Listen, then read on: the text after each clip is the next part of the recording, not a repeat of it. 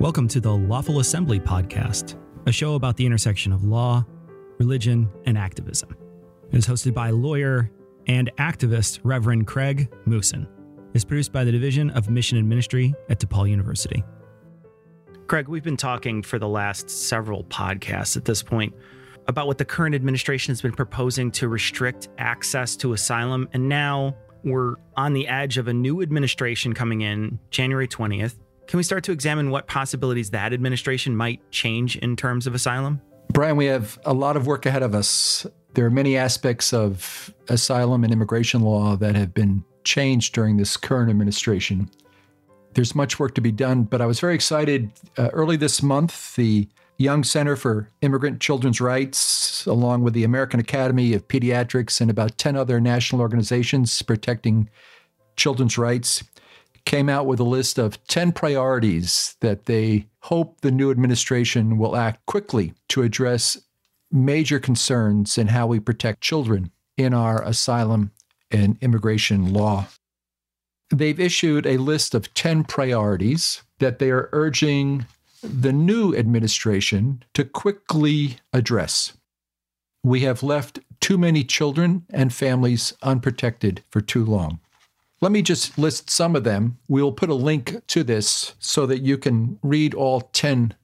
First, to get a sense of how we've abandoned children in the last 4 years, how we've detained them improperly, deported them improperly, and failed to give them appropriate medical care. Let me just briefly describe some of them, but you can take the link and read through them thoroughly. Last March, using Title 42, this administration banned asylees from seeking asylum and returned them, even though our Refugee Act, the law enacted by Congress, required those seeking asylum to have a chance to state their claim. We've talked previously in our podcasts about the Migrant Protection Protocols, which has forced families and unaccompanied children to wait in Mexico for weeks on end before they were called for their asylum hearings. This MPP program has to cease. It's caused a humanitarian crisis at the border and in Mexico. We have to change the tent court system that's been established at the border with video teleconferencing that's rushed people through deportation proceedings, many without access to attorneys. We have to address issues of access to legal counsel. Just think with me, how does a 5-year-old present a case for asylum if they do not have an attorney at their side?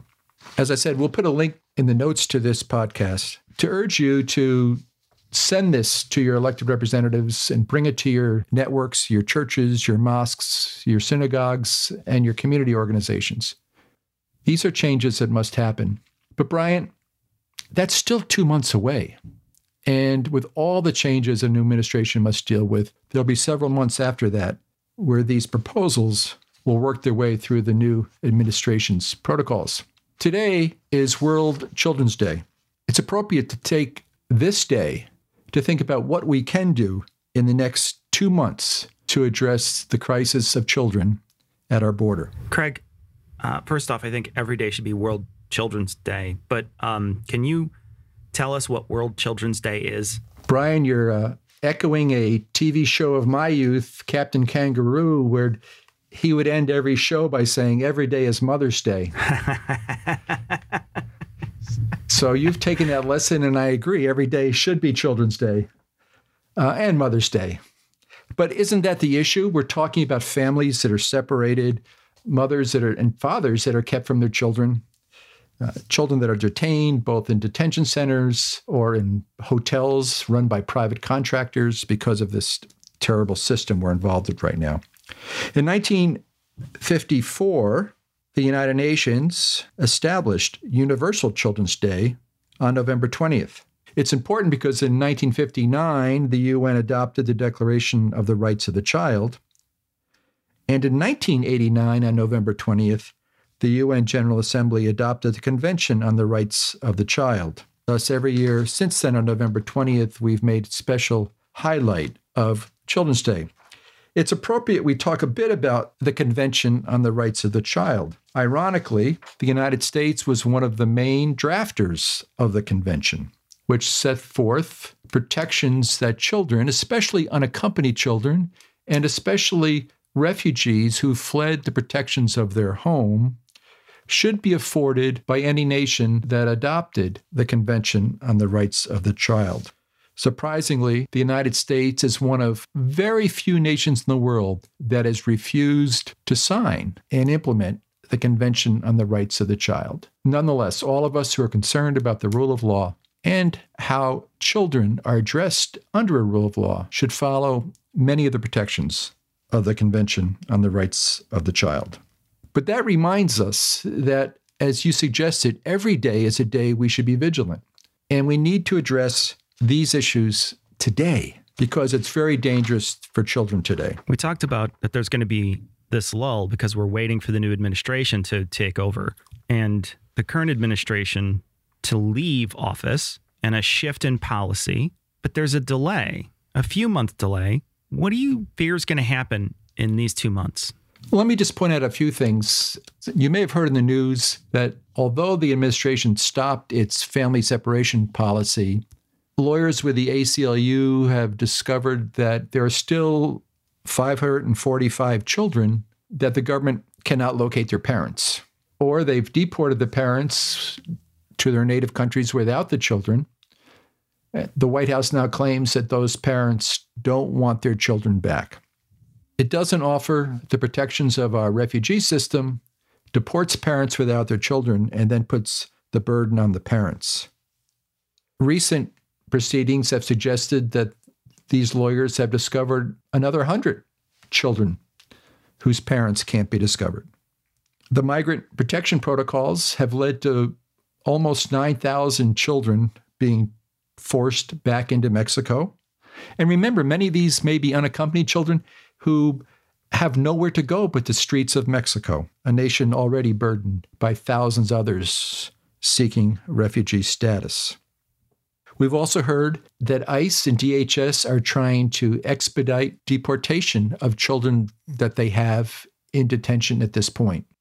We'll provide a link later to help you address that issue. But each day that goes by, if we don't present these children with lawyers, it makes it that much easier for the government to deport them without anyone standing at their side to protect them. Well, I know this podcast has become something of a long list of bad news. Is there any good news that we can tell people about, Craig? Yes, Brian. Just this week, lawyers who were litigating over this issue of whether the government could use the COVID-19 pandemic to ban children and adults from seeking asylum received a court decision on November 18th. And the judge has issued an order that prohibits the Trump administration from following its Title 42 order that blocked individuals from applying for asylum. Craig, this is the second time it's come up, so I want to ask, can you tell us what Title 42 means? Title 42 is a public health provision. We all know the struggle that a government has to protect its citizens at times of pandemics. We're facing that with the debate over what authority governments have, for example, to mandate masks.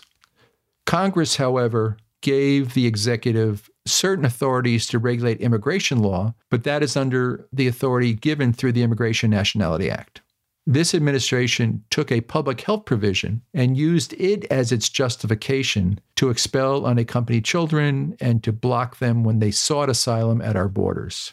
It's estimated that this Title 42 authorization has led to almost 13,000 children being expelled or excluded at our borders. Although the actual court case alleged a number of violations of federal statutes, the court did find that this administration overstepped its authority by using a domestic public health provision to regulate immigration law. It's a tremendous success, but it is a district court decision. But it is the first priority that was listed on our list of 10, and it shows how this administration has frequently overstepped its authority in its attempt to hurt children. So let's celebrate that good news, but let's not rest because there's still much to be done.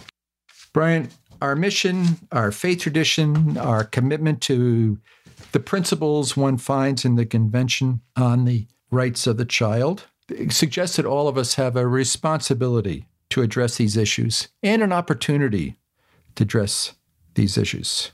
COVID has taught us to be especially vigilant and concerned about our children.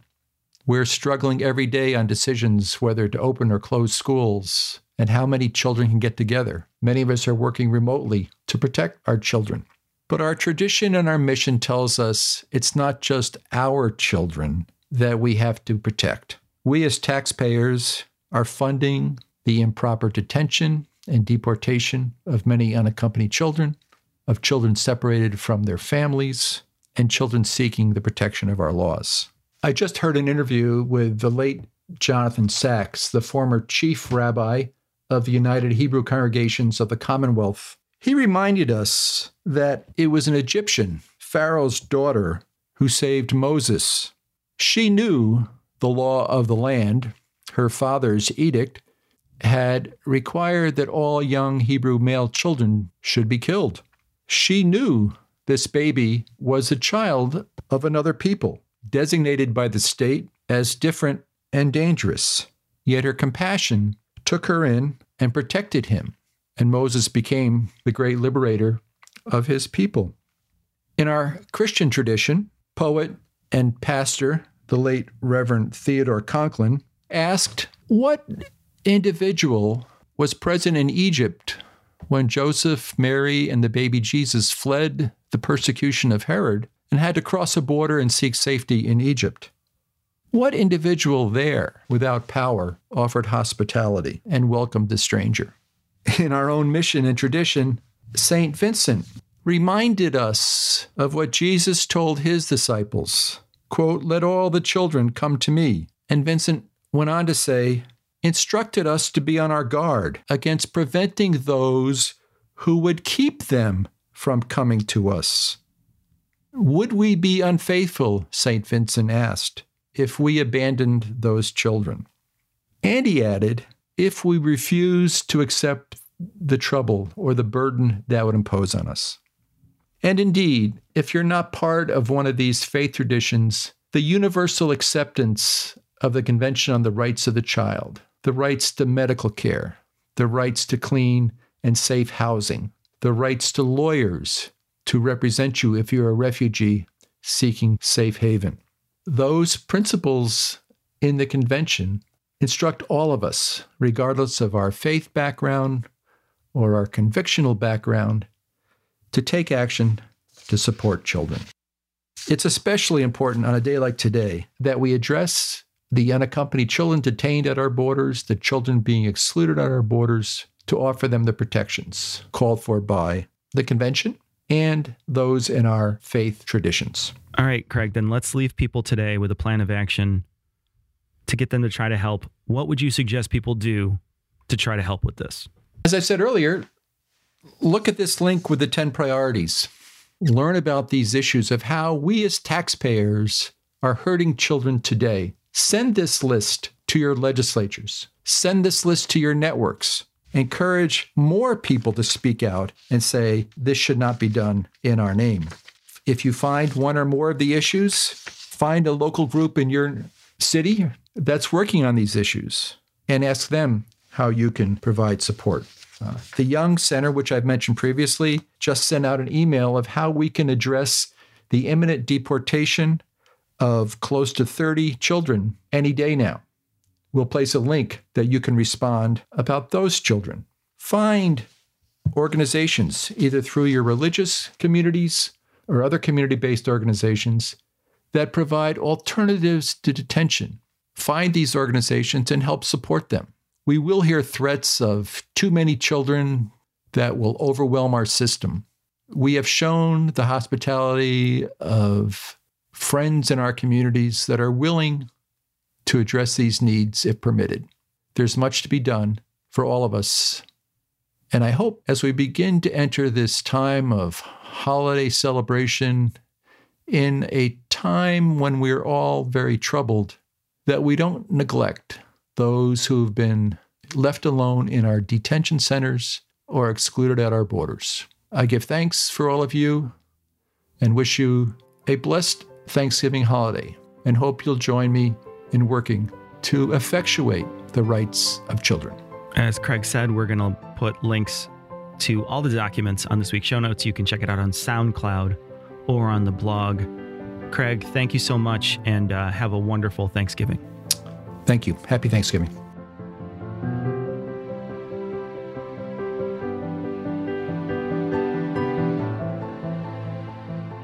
Thank you for listening.